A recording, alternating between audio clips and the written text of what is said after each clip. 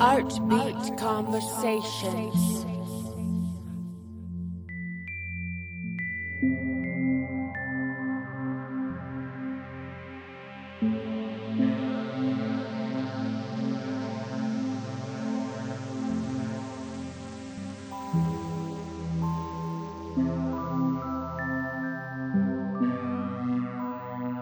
Artbeat Conversations.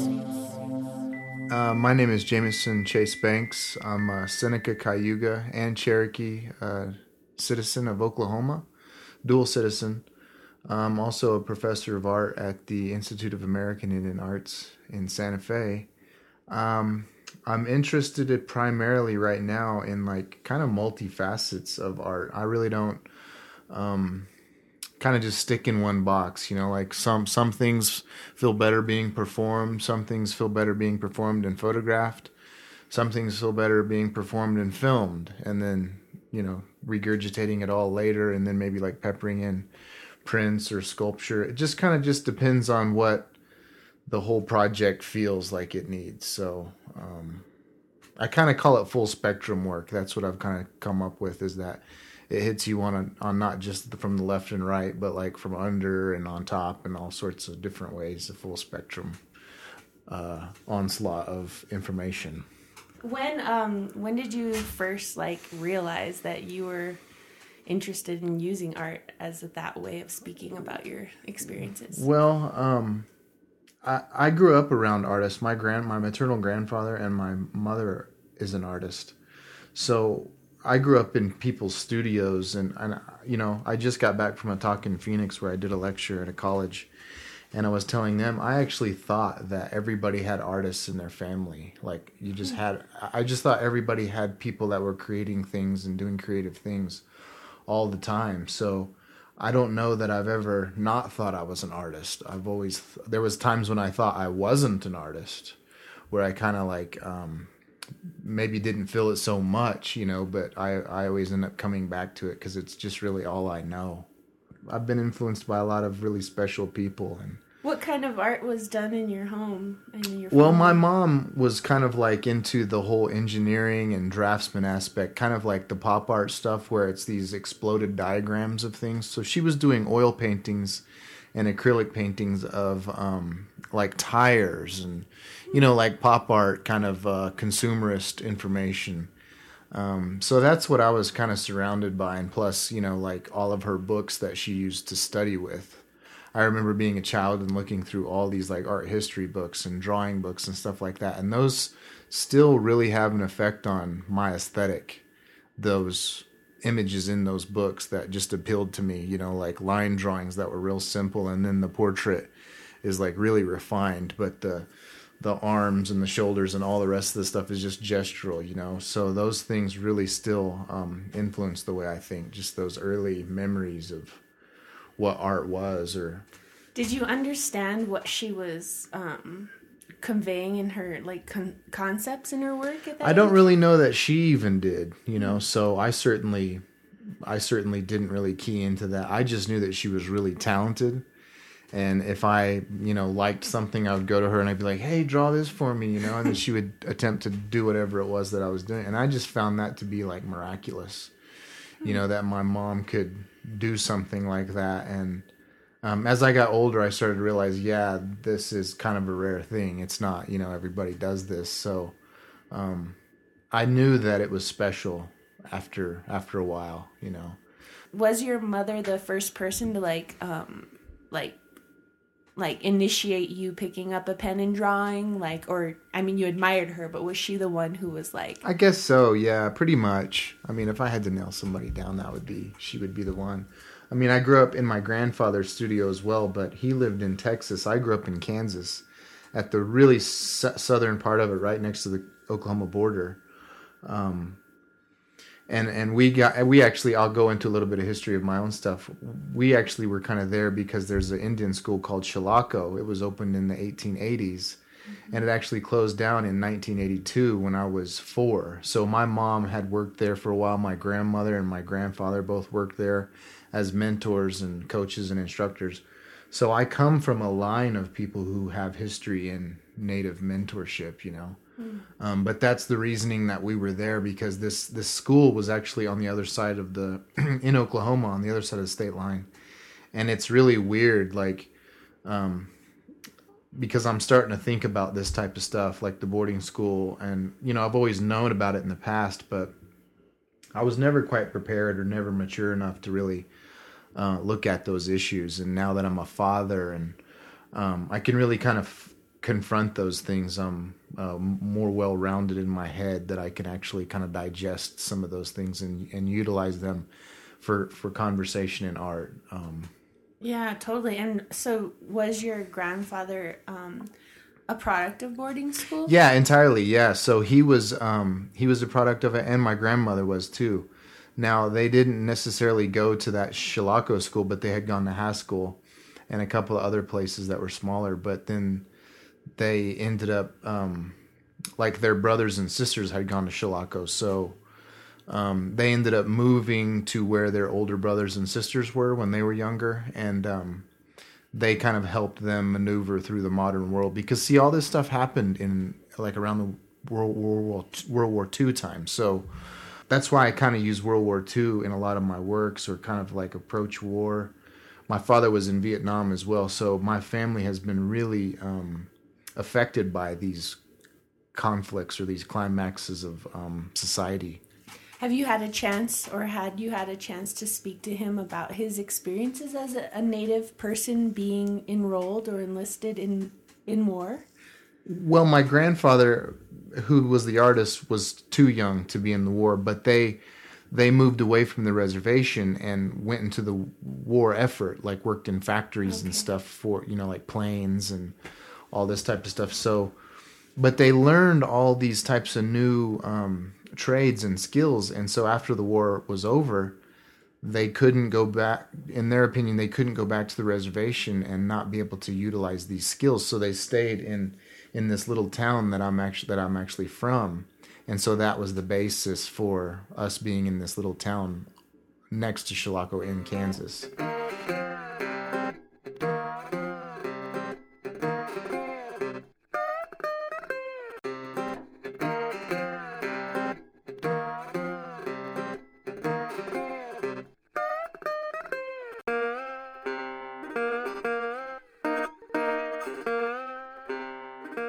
My great uncle was in World War II, and he, you know, so he was really there. My grandfather's older brothers were like these champions of society, because this guy, his name was Lucian, and I've done work about him that's been inspired by him. But he had like this crazy life, because he was actually a Golden Glove boxer and was supposedly the alternate. He wasn't the A squad, but he was the B squad to go to the 1936 Olympics. And that was the Hitler Olympics, you know, with all this racial purity and stuff. And then it's like such a paradox that this Indian man goes to represent the United States. And then not only that, but he was at Pearl Harbor when it was attacked. And then he became like one of these special unit guys called the Alamo Scouts. And it was kind of one of these precursors to the modern special forces. But the majority of these people that were in that group were Native Americans. And so they would go behind enemy lines and do all, it was just this really, really thick warrior code type stuff, you know? So that's another thing that I approach pretty much every work I do, is just kind of like approaching this idea of a warrior code and how that is kind of paradoxical in this society now that we live in, you know, but it's the only way to extinguish that warrior gene, I guess, or whatever you want to call it, you know. So that's really, it always comes back to those types of things, because a lot of the men in my family have been in the service, and not only in just the service, but in active conflicts where they've gone and, you know, had to do horrible things. A lot of this stuff is a healing process for myself, because growing up, my father had a lot of psychological trauma from being in the Vietnam conflict. So I know that the other men who were involved too, that maybe came before, also had that too, you know, to some extent. It's all kind of wrapped up in political fervor and nationalism, really, you know. So I kind of always approach these themes by trying to dissect them or reevaluate them or somehow resurface them so that they appear to be different than what we're used to seeing over and over and over again. Yeah. And was there a breakthrough point with you where you realized that fusing art and this concept work was what you were going to do, like your calling or your meaning? Yeah, I guess so. Now looking back on it, it was when I went to IAI in the 90s when it shared the campus with the College of Santa Fe. And then I graduated and I moved to Seattle and I worked for Dale Chihuly for a little while and kind of honed my skills. I worked at a screen printing shop and just kind of honed my own skills and became my own man. And then I moved back to Santa Fe and I don't know if I kind of lost steam or what, but I just kind of like turned my back a little bit from art. And I had my own painting business and it was pretty lucrative. So I was happy and, I started a family but then after a while, there was really something that, I needed more. And it was just that art wasn't in my life anymore. So I re-enrolled in IAI's BFA program and I got that done in like 3 semesters. But while I was there, there was a time when I was starting to learn about this history about my Uncle Lucian at Pearl Harbor and how it really mirrored what the type of things I've always talked about with my own father about how, Native American people join the military and then they, you get indoctrinated into this new kind of ideology and it trains them to kill and do whatever they have to do. But it's like I know for a fact that type of trauma of killing someone it hurts no matter who it is, but having to kill somebody that looked like him was, I think, really something that he had a hard time dealing with. So the breakthrough moment was when I was learning about all this stuff, and it's like, wow, this guy, my Uncle Lucian, he was my great uncle, my grandfather's brother. He had all these like really climactic moments in just one life, and it's like, it's rare if maybe even we have one climactic moment in our lives in this modern time, but he lived in a time when there was just so much going on. And I thought, I really got to do something. And it's like paintings and prints, and photographs, it's all really great, but it just doesn't seal the deal in my eyes. It's almost like I've always been a fan of film and I've always wanted to make film, but in the 90s, you couldn't make film like a kid. It cost too much money. There was so many logistics. Now that you have computers, it's just like go and shoot, sort it out, edit it, and it's gone to print. So I started thinking about what can I really talk about here?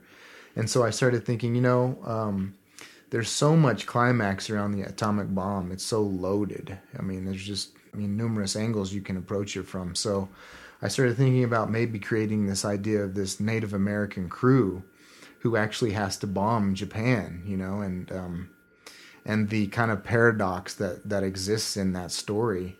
So I started thinking about, how can I do this? How can I kind of achieve this with film?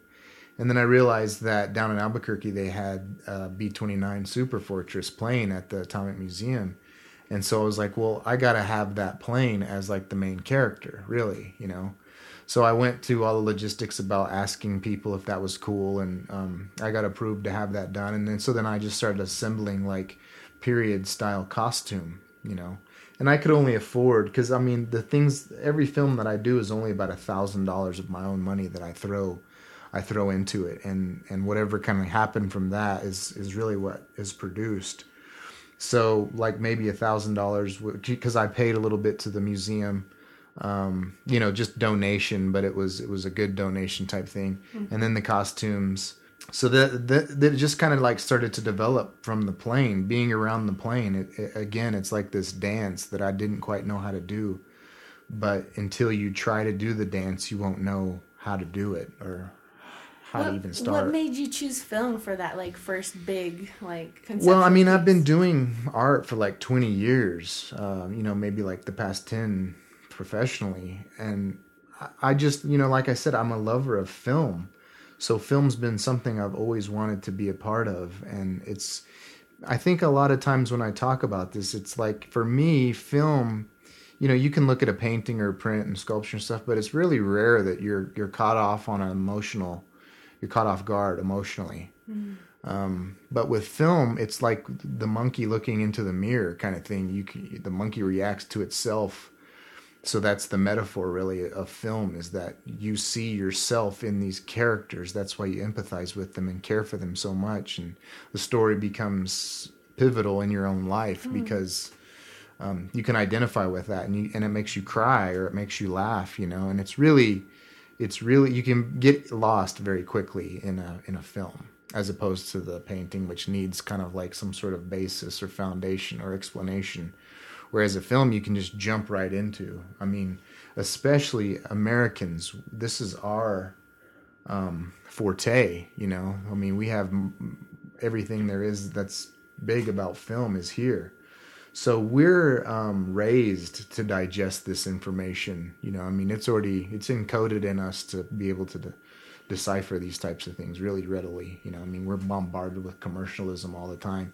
And so that's what I really wanted to start using, was more of a commercial pipeline, I guess you could call it, where I'm just using the channels that are already in place, and it's, it goes back to that full spectrum kind of thing. It feels much more full spectrum because, like your paintings and stuff, they exist on a wall for a temporary time and then they get bought and they're coffee table conversations or whatever in these small circles. But film is something that we all experience individually, but we communicate about it collectively. That's rarely done about art in that arena because, I mean, now, especially with the computer, we can put the film up on a website and people all around the world can look at it anytime they want, anytime in their life. So totally, it could be like the day it's released, or it could be 20 years from now when I have no idea who's going to see it, but they're like, it matters to them enough that they need to respond to it, Plus the process of filmmaking for the artist, for the individual, and somebody like you who, I mean, I've noticed you like act as a character and you're like directing and producing and going into all of those different layers. Like, explain that process and how that feels. It's overwhelming at times, because you feel like a ringleader, and but you, in order to keep, to remain loyal to this project, it's kind of like the first process is the hardest. Now that I'm doing this, it's kind of like, all right, I have a lot of things I still need to say, but it's kind of like, how can I maintain a level of enthusiasm with the people that I choose to do this? It's a very diplomatic decision-making kind of thing. So there's a lot of things that are weighed on. And, even when I'm making projects, sometimes they just fall, they kind of just fall down. Like some people have things going on in their lives and we have to stop for a while and it may just end. The energy may not ever get built back up again. Or and then other times, if we're really enthusiastic about it, it's real collaborative, I guess is what I'm saying. It's a real collaboration. And so how does that affect you, like, emotionally as an artist when something doesn't get completed, like a film? I think anymore, because I've done it, like, I think maybe like out of every 5 films, 2 of the, so it's like almost a third of the stuff doesn't get made. And I think that's just part of the process. And it's not that it's like personal or anything. Some things just happen, and films are really hard to kind of like get done. The way you want it to, it's trying at times, but I don't take it personally like, oh, it's the end. It's kind of like film is what's really cool about film is that it's a record. Like once it's done, once it's shot, it's done. Like as long as you don't corrupt it or you lose it somehow, like it's solid, and you could garnish that into the story somehow, that we've come back to this story 2 years later or something. Everybody looks different, older or whatever. And that's just even better almost, you know what I mean? So it's like, I don't take it's just like a painting, I guess. I work on paintings and prints and sometimes, and they just fall apart. It's not personal. It's just shit just didn't happen right that time. And so you got to walk away from it. And then it's like a conversation, really. I tell my students, I'm like, this is a conversation that you're having with the material to convey a message to people. And sometimes it's just like in real life when you have a fallout with a friend or a family member or whatever, and you guys don't talk for a while. But then sooner or later, you're like, oh man, that was foolish, and you get back around to talking again. It's the same way when you can't complete a piece. It's like you just weren't the conversation, the chemistry just wasn't working, and then you get over it and you can come back to it, and it's kind of that healing process, but allowing that healing process to actually work itself out instead of being force. It's just like you can't force art.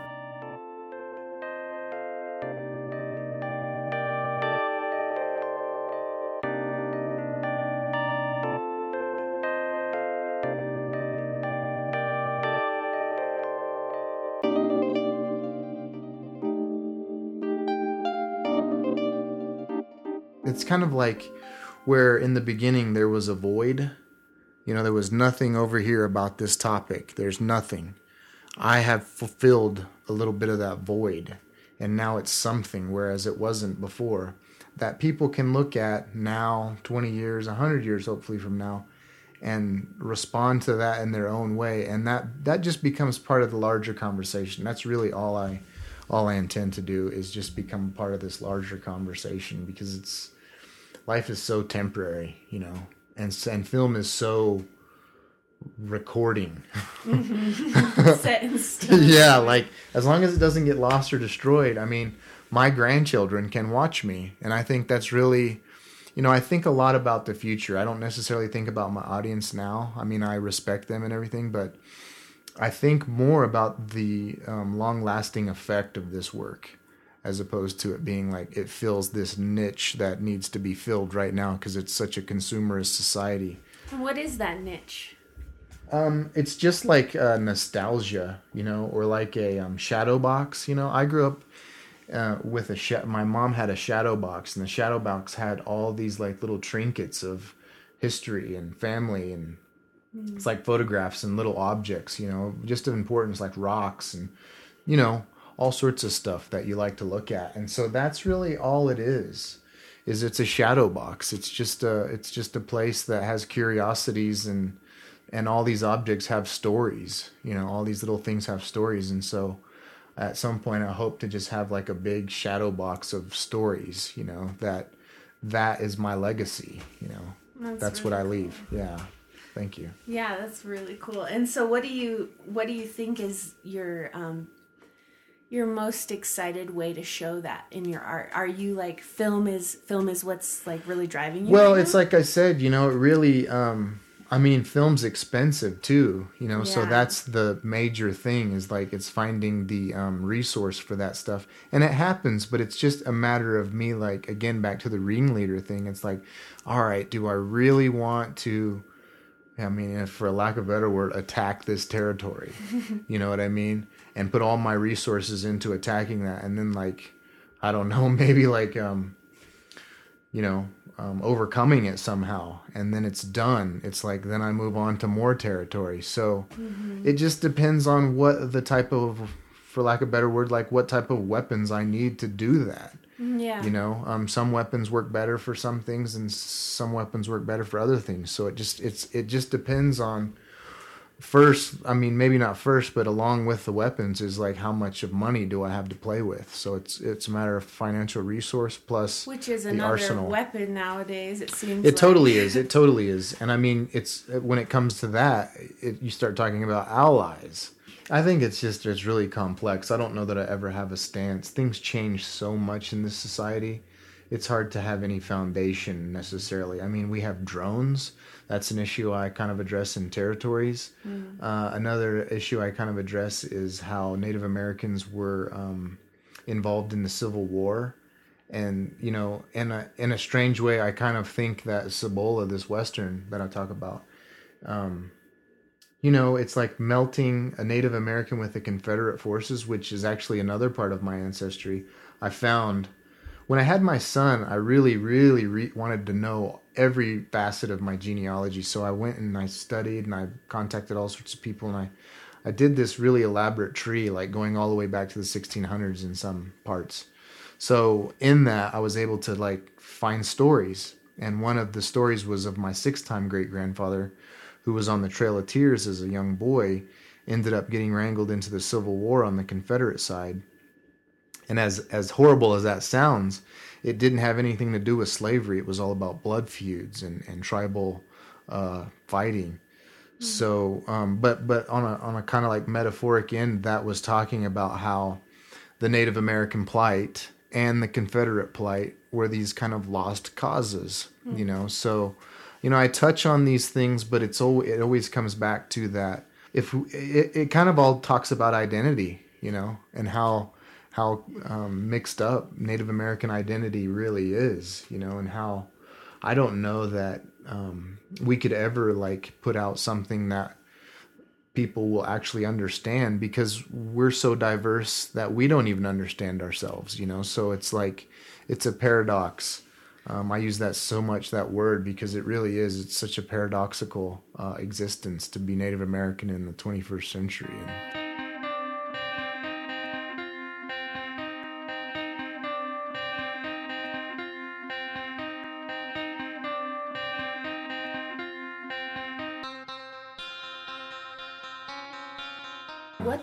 What does that word mean to you, Native American?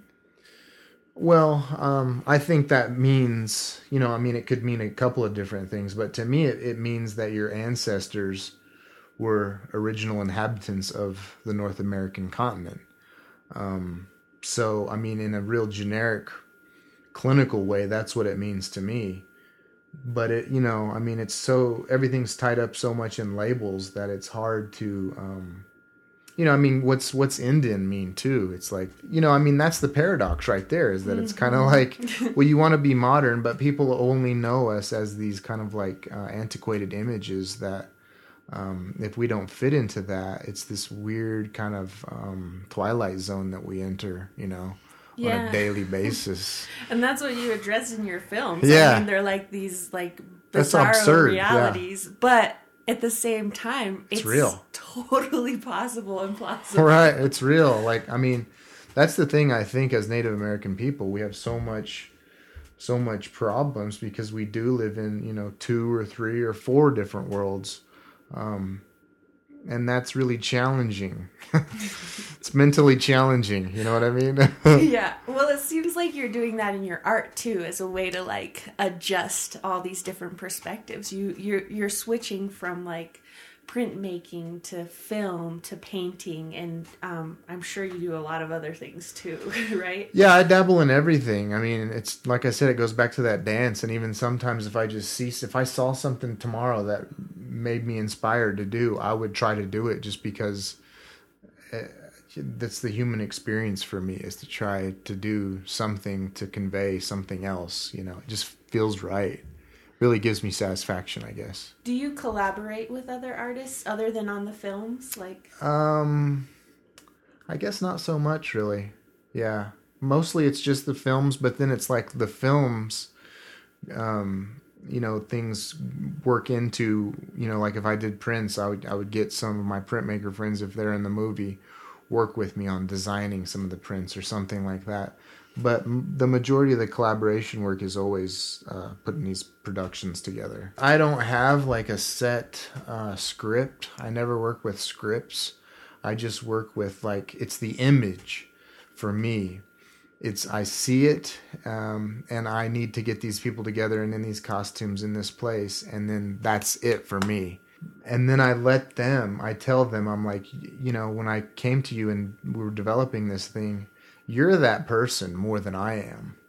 You know what I mean? And you're going to make this person who it is. So what you bring to the table is what we're going to use. And that's the best part of it too, is because I just let go. It's not like I'm a control freak and want these things done a certain way. There is certain things I want done, but once I get those things done, it's like, then it's all just cake, and people enjoy escape.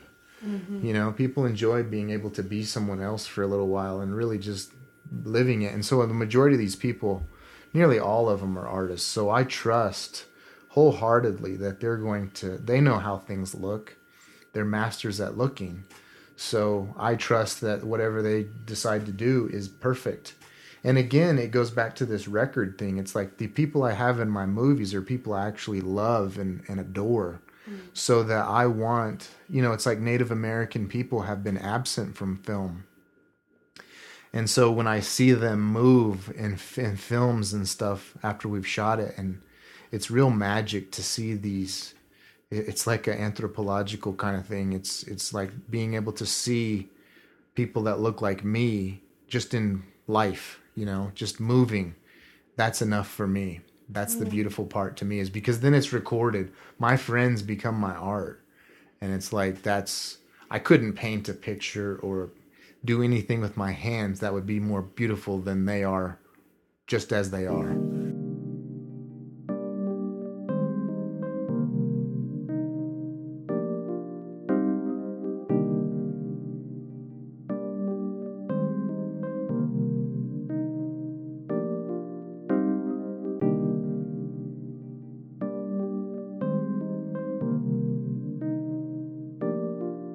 And it feels really satisfying because in the end, it's like, it's kind of orgasmic, to be honest. It's like, and there's always kind of a melancholy that happens when it's all over. It's almost like a love affair.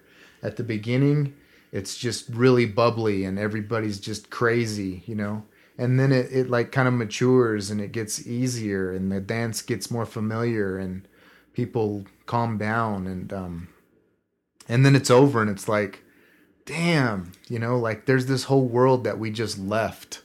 And people, even I desire that. I mean, I think that word in particular is so important to art. It's like creating desire. That's really all artists do, is they're trying to create some sort of desire or fill a psychological conversation that needs to get out. But that's also desire. It's a desire for that conversation, So there's so many different ways about talking about desire for what artists do, It's the desire to understand, or the desire to research something, or the desire to just look, in its really simplest terms. That's what makes art so different from everything else, is that's all you have to do is just look at it, Yeah, what's been the reception from like your peers and like places that you've been showing these works? Well, I guess it's a bit mixed because, there is, like you said, it's that heavy. Some of this stuff's very heavy, but it's also kind of very poignant. So it's more poetic than just hitting you on the head with this information that's real didactic, It's the finesse of the conversation. And I think that's the hook, is that it appeals on a consumer level. Everything's already digestible. I deliver it to you just how you get all the rest of the stuff. So it's readily digestible, but it might be you might be affronted when you kind of learn what it's actually kind of dealing with. But I think there's always something in people who even are offended.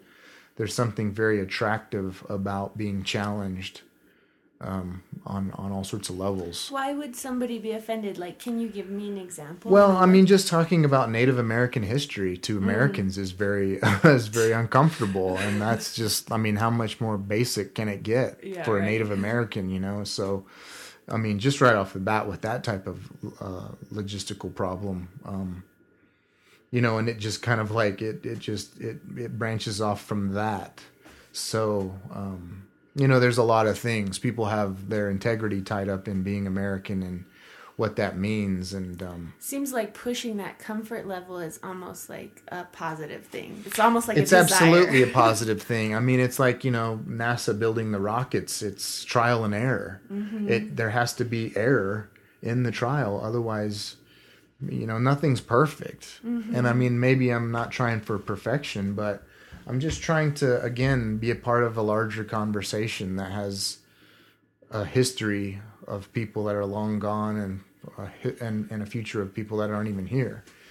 So I really just try to remain in the big picture and contribute. That's really what I'm trying to do, is just contribute. And what does it feel like wearing like that soldier regalia and stuff, like personally, like when you see a lot of like Native imagery that's appropriated right now, like regalia, and you're almost like turning that conversation around, like, is that intentional, and how does that feel to you? It's totally intentional, but a lot of the soldier stuff it's a psychological response to my own father, and how boys emulate their fathers. It's Cowboy and Indians, it's playing soldier. I played soldier when I was a child because I knew my father was a soldier. In a lot of ways, I think he groomed me to become a soldier, an officer. But when the time came, it just wasn't for me. I was more of a creative person, and it just wasn't a road that I really thought I should travel. But not to say that I don't respect that type of code or that type of discipline and allegiance. It just wasn't for me. But again, it goes back to the catharsis of it. When putting on that uniform, it cleanses me in a way, somehow, because I'm breaking through some sort of inner barrier that, all the costumes, every costume that I wear helps to break down some sort of inner barrier, inner awareness that I can let go of. And it gives me a little bit of freedom to express how I think those people are. The costume actually allows me to be that more than anything, because I don't use the script. It's just like, I don't know, it's just informed by photographs or films or something, or hearsay, secondhand knowledge of what I think these people are. But a lot of my films don't use dialogue too, because I feel like dialogue takes you into a really known place. It starts to define things for you when I don't want to nail things down in my films. I want to keep them pretty ambiguous and mysterious. And, I feel like there's so much with the internet, like it's called the information age. So everything, so there's not a whole lot of mystery left in the world, or at least it seems like there isn't. And that's what I have nostalgia for too, is like not necessarily unknown, but just the stuff you can't put your finger on, that you may know about, but it's murky and it's still interesting because of that. You know what I mean? The kind of the illusion that there's something more that you have to read into. Precisely. Yeah. Precisely.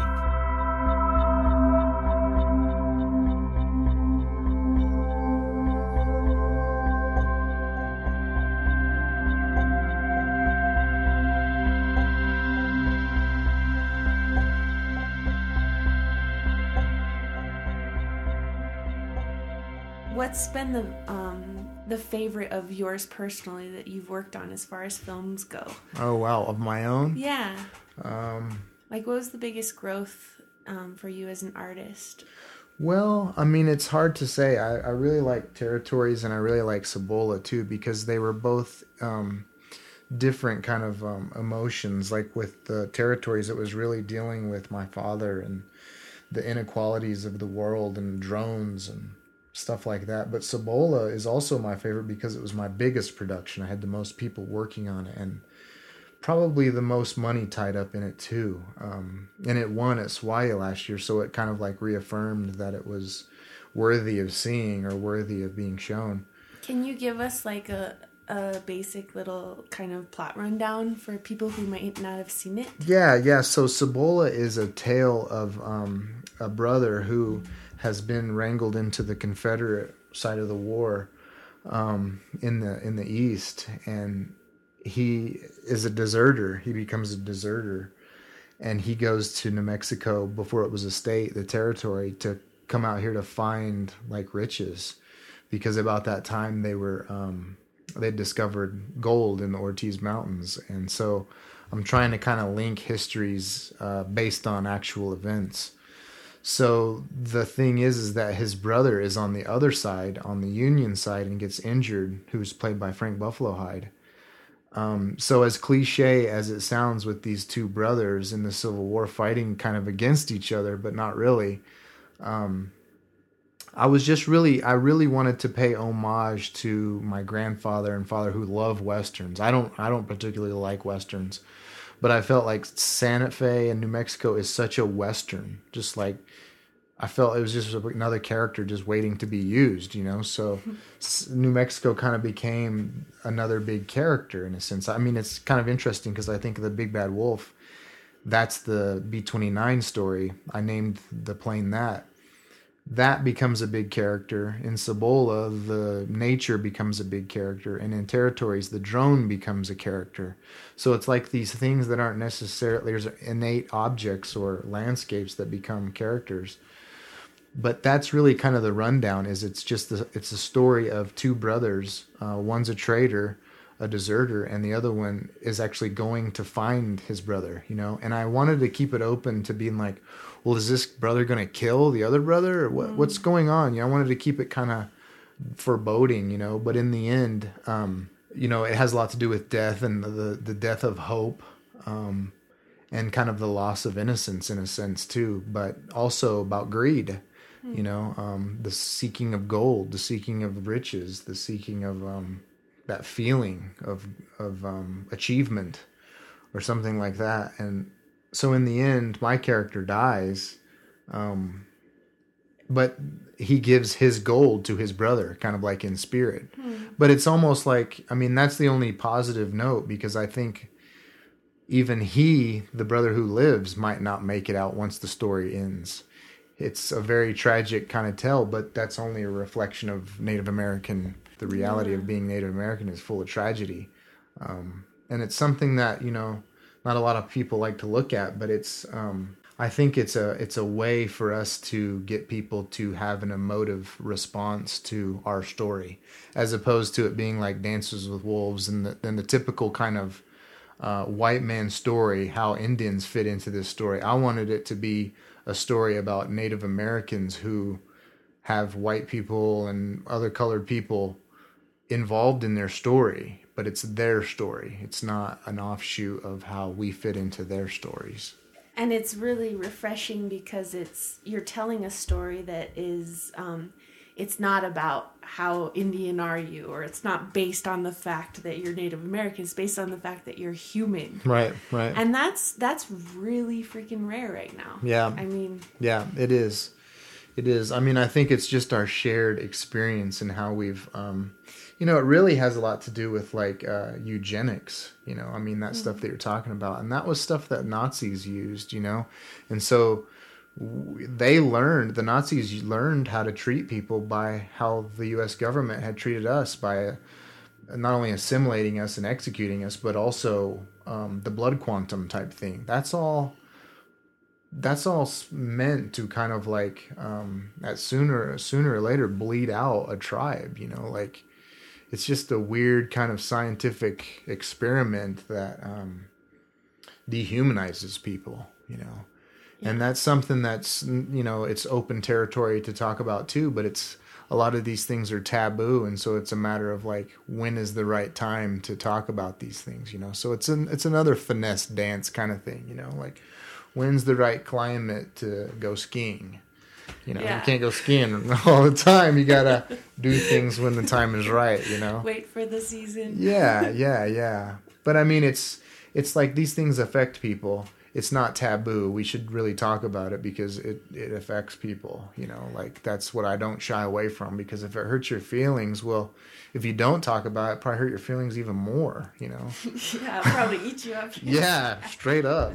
Straight up. And it feels like right now the season is changing. Like the conversation in like your generation of artists is opening wider and wider to allow this to happen. Like whether or not other people might want to hear it, you guys are speaking. And how does that feel? Do you see that with your peers? Yeah, definitely. I think, you know, Santa Fe is just such a rare place. You know, it's like we all know of each other and we know we're all working, and it's all kind of like in the same direction. You know, it's like a big broad front that we're moving towards.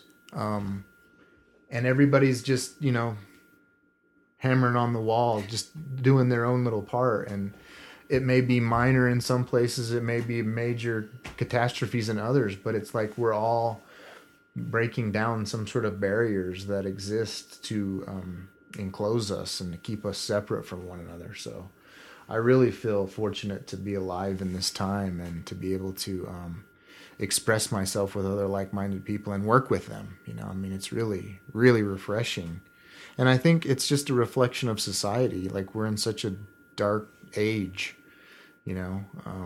Everything seems to be doom and gloom when, you know, all these changes. So people are actually looking to us to find that hope or to find that light, you know. And it's not like we have any answers, but we certainly are going to keep dancing. You know what I mean?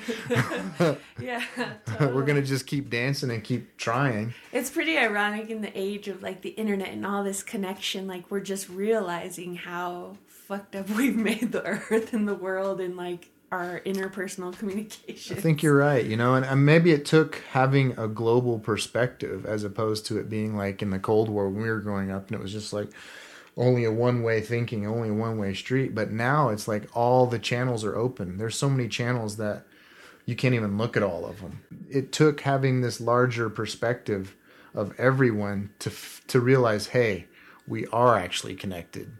It took us being connected to realize we're connected. Light bulb. Yeah, right. As simple as that sounds, I mean, there's metaphor in everything. It really is.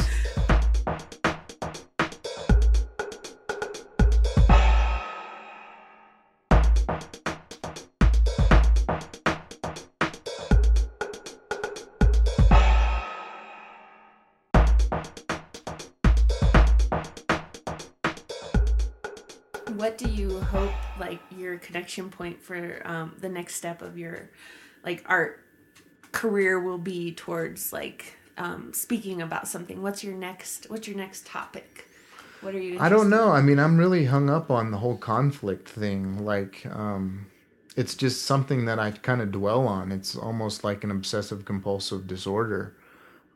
It's just issues that I've never been able to quite swallow, you know, like dealing with knowing that your ancestor was had to kill. You know, it's like I dealt with it as a child and I've never been able to jump that hurdle. So it's something that I constantly kind of address from different angles in each piece. I am working on a love story that I wanted to do, but it's all foundations on World War II. So I like using kind of like these cliched modes, you know, like Casablanca kind of thing, you know. It's pretty to look at also. It's important to talk about, but it's also, I want it to be attractive. You know, I want it to be like something that you would enjoy looking at. And then there's other things that I do that aren't pretty. They're not nice to look at. Like what's an example? Well, you know, I'm kind of like dissecting the whole idea of crime, but war crime, and how I usually work on like about 3 or 4 projects all at once. I don't know why that is. It just happens. And I can kind of like shift gears pretty easily and get into another mode. But I'm working on an idea of this crew that was captured in North Korean waters in the 60s, like right around the time the Vietnam War started. And ironically, this ship is called the USS Pueblo. So, I mean, I'm also dealing with that type of stuff too, how like all these military machines are named after tribes and how like that's a real kind of something interesting to talk about too. But this is the only ship that's still in enemy hands. And so I actually call this whole project Mayday, Mayday, Mayday, a waterboarding school experience. Whoa. Yeah, so I'm trying to kind of tie in how the North Korean ideology is really just a Christian overlay. You know, I mean, these people, they are devout to their great leader and the sun. And so it becomes a reflection of religion. And then so I pepper it in with the boarding school experience because that was still, you know, like as with the North Koreans, there's patterns. North Korean has this military indoctrination ideology, and that was the same way it was with the boarding school, you know. And so I'm talking about torture because they're the same thing, you know. And I'm tying these two subjects together to stress the point that the great leader is no different than God, kind of, you know. And it's so my main thing about talking about that is it for a Native American person, it's as absurd to follow a Western mode of ideology as it is to follow an Eastern mode of ideology. It's as silly as me signing up to join the great leader as it is to bow down to Christ and the whole paradigm there. You know, it's just, they're equally as absurd to me. And that hurts people's feelings. But, you know, I'm not going to not say it because I'm afraid of what somebody thinks. Yeah. You know, I mean, I'm not alone in my thinking, you know, and I think just having the gumption to just say it in a way that's not actually saying it, again, is back to the poignant kind of finesse of the dance. Well, that's the beauty of being the artist. Right. Pick and choose. You pick the palette, and Right. you know what color it really is. Yeah. And it goes along with a lot of dialogue. I mean, and even, because this will be a film too. We've already shot like half of it. Oh, wow. But I like to be patient and wait for the seasons. So we shot everything when it was deep snow. And then just like with Cibola, I shot a lot of stuff in the summer, and then we peppered it in with some snow and stuff. So there is an element of element involved. And you have to be patient for that type of stuff to be just right, and for the conditions to be just right to get it done. So we're going to be filming some of this stuff in the summer. In these waiting moments, does it like allow you to think and like shift your process, and like do you find yourself changing a little bit of your story? Definitely. It definitely, but that one in particular hasn't changed. And I think it was because all the information was there to begin with. And I'm using a Bigfoot in this thing, and the Bigfoot represents the idea of something that we think we know, but we know better maybe that it's not there.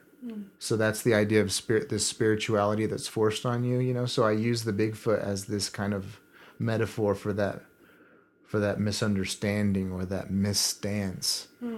So the Bigfoot becomes a pivotal character in all this stuff, but it was also like a kind of an offshoot to how in the middle of North and South Korea, there's this dividing line, and it's like 2 kilometers.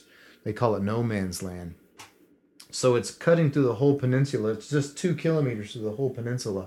Just like you could walk if it wasn't mined, But birds have actually come back to this area. Like it's become a, what do you call them? Like a wildlife preserve, but it's not really, because it's not about them. It's mined and stuff. But it cuts through like this place cuts through mountains, cuts through beaches, all sorts of different kinds of land. And I thought it would be interesting because it's I think it's the 49th parallel, 49th or 48th.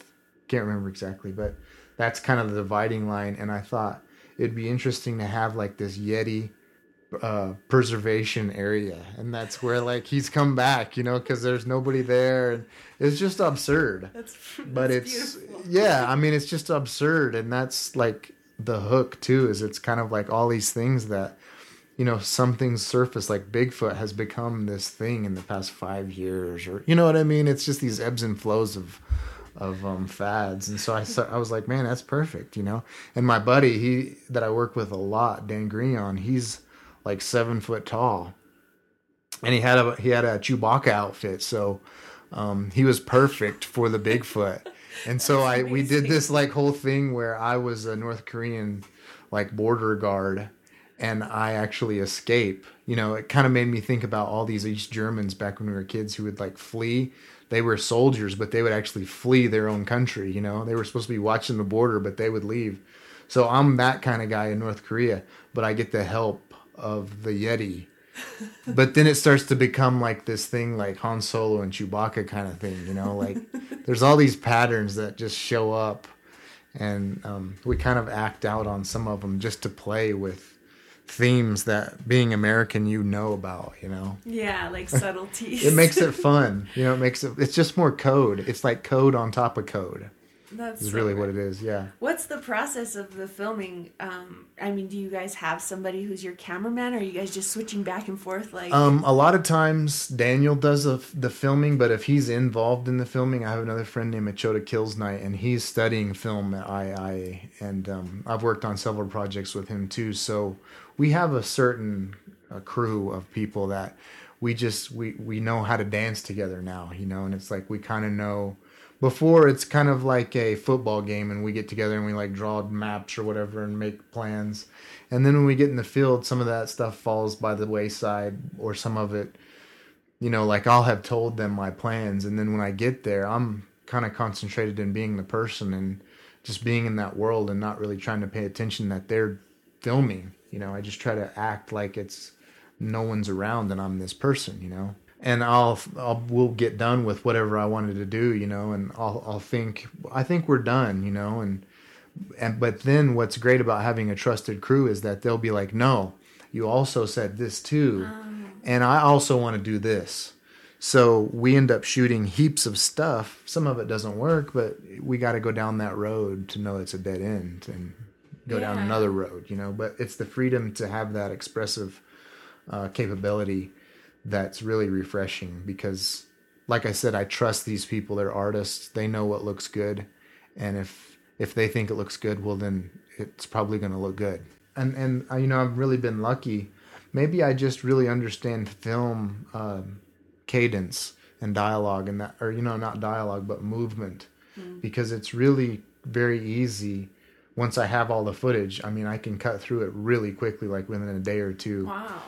It's just like a comic book or something. Like I have all the components. I just have to plug them in and make it all seamless and feel good. You know, not like when it's back to the dance. It's like when dancing, and if you hear a beat go off, it's like it screws the dance up. So you have to make sure that the dance goes smooth and people feel comfortable, I guess. Right. You know? Yeah. And have you ever, I mean, you've gone to art school. No, I've never had any film class. Yeah, never That's one. Pretty Yeah, but like I said, you know, I mean, I've studied film my whole life in a sense. You know what I mean? Like I'm American. Yeah, that's by default. Totally. Like going to the movies is something that we just do. I mean, that's really American.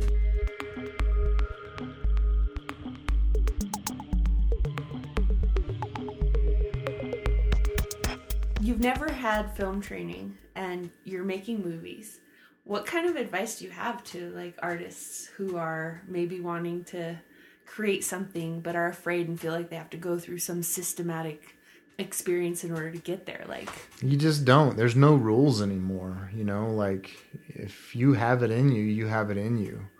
You know, if you have a story that needs to be told, do it and let the cards fall where they can, you know, later. Just do it. That's the bottom line. You just got to do it. yeah. And if you like it, you'll know. And if you don't like it, you'll know. So you can't really lose. You know, I mean, that's a metaphor for life. It's like, what happens when you don't like it? Like you said, like a lot of stuff fails. Like what? You regroup. You know, you're like, well, what is it about this that I do like? What is it that I can use? And then what is it that I don't like? And you just learn from it. You know, it's not like it's not personal or anything. It's the pattern, you know, it's the pattern of creating something. You break some eggs, you know, along the way of making a great omelet, I guess, you know? Yeah. You're teaching at IAIA.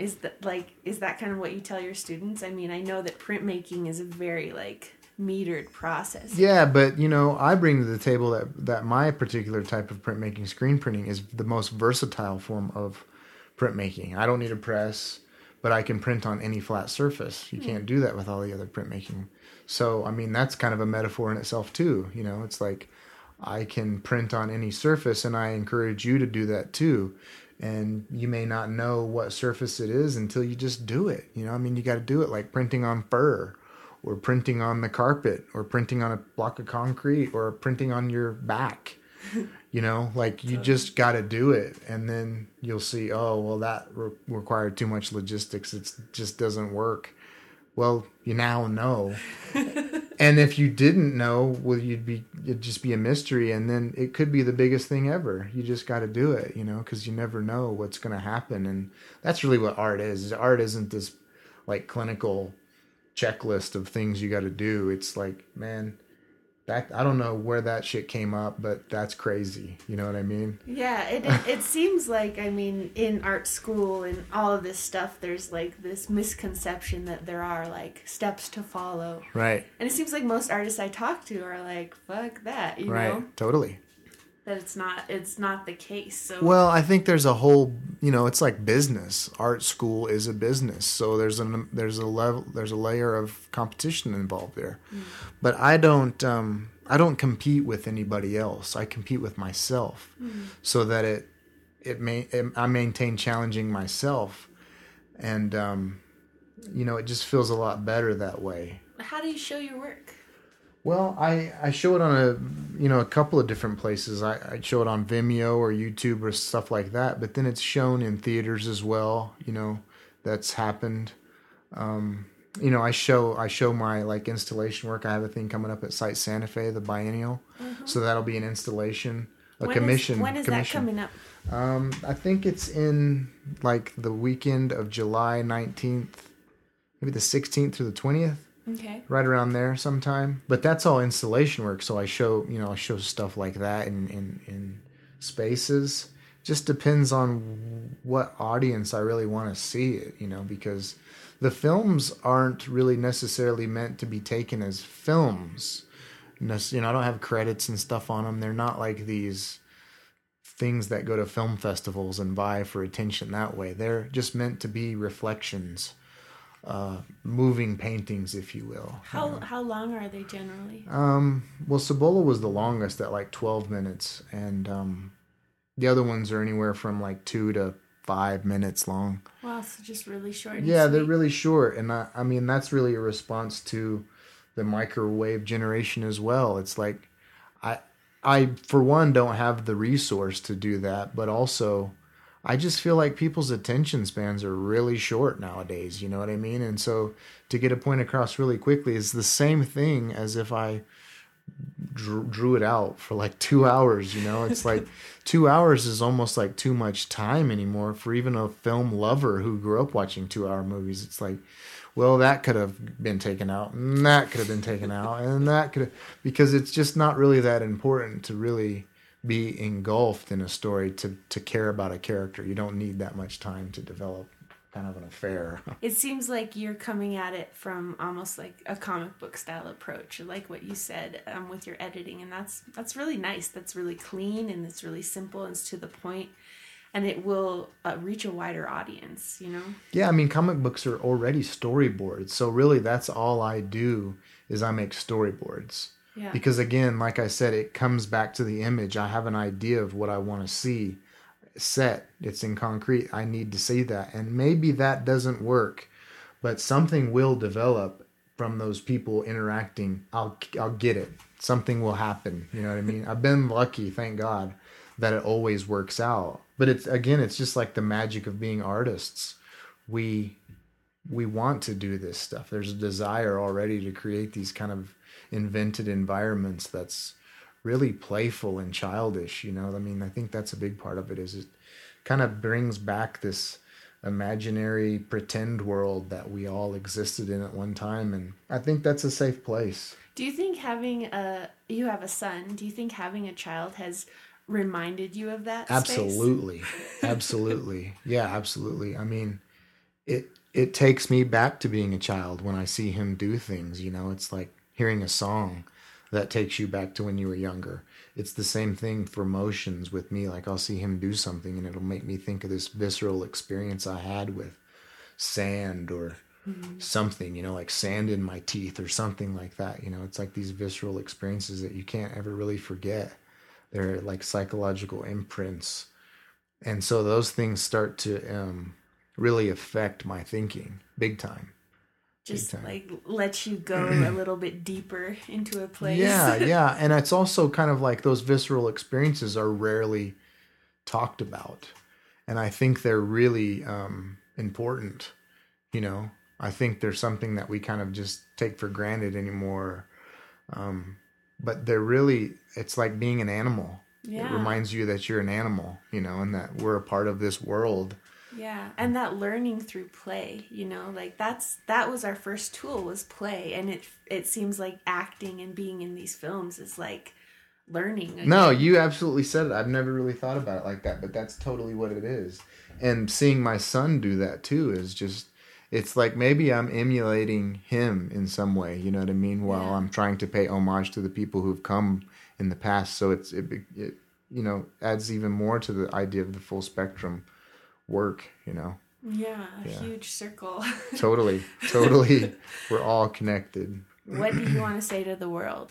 I mean, I guess if I'm talking about my art, I just really want, if people see it, I want them to just feel something, feel something that they might not have felt before. So it's like, I really just want to fill a void. Nothing that I could actually tell them, but that I think through my work, that's the things I say in my work is what I'm trying to my shout into the void. So, I mean, I think, just if I could say one thing to people, it's just like be kind to one another, be good, and express yourself, and hopefully we can contribute to a better world. Each person just trying to do a little bit better than the day before. That's all we can hope for, I guess.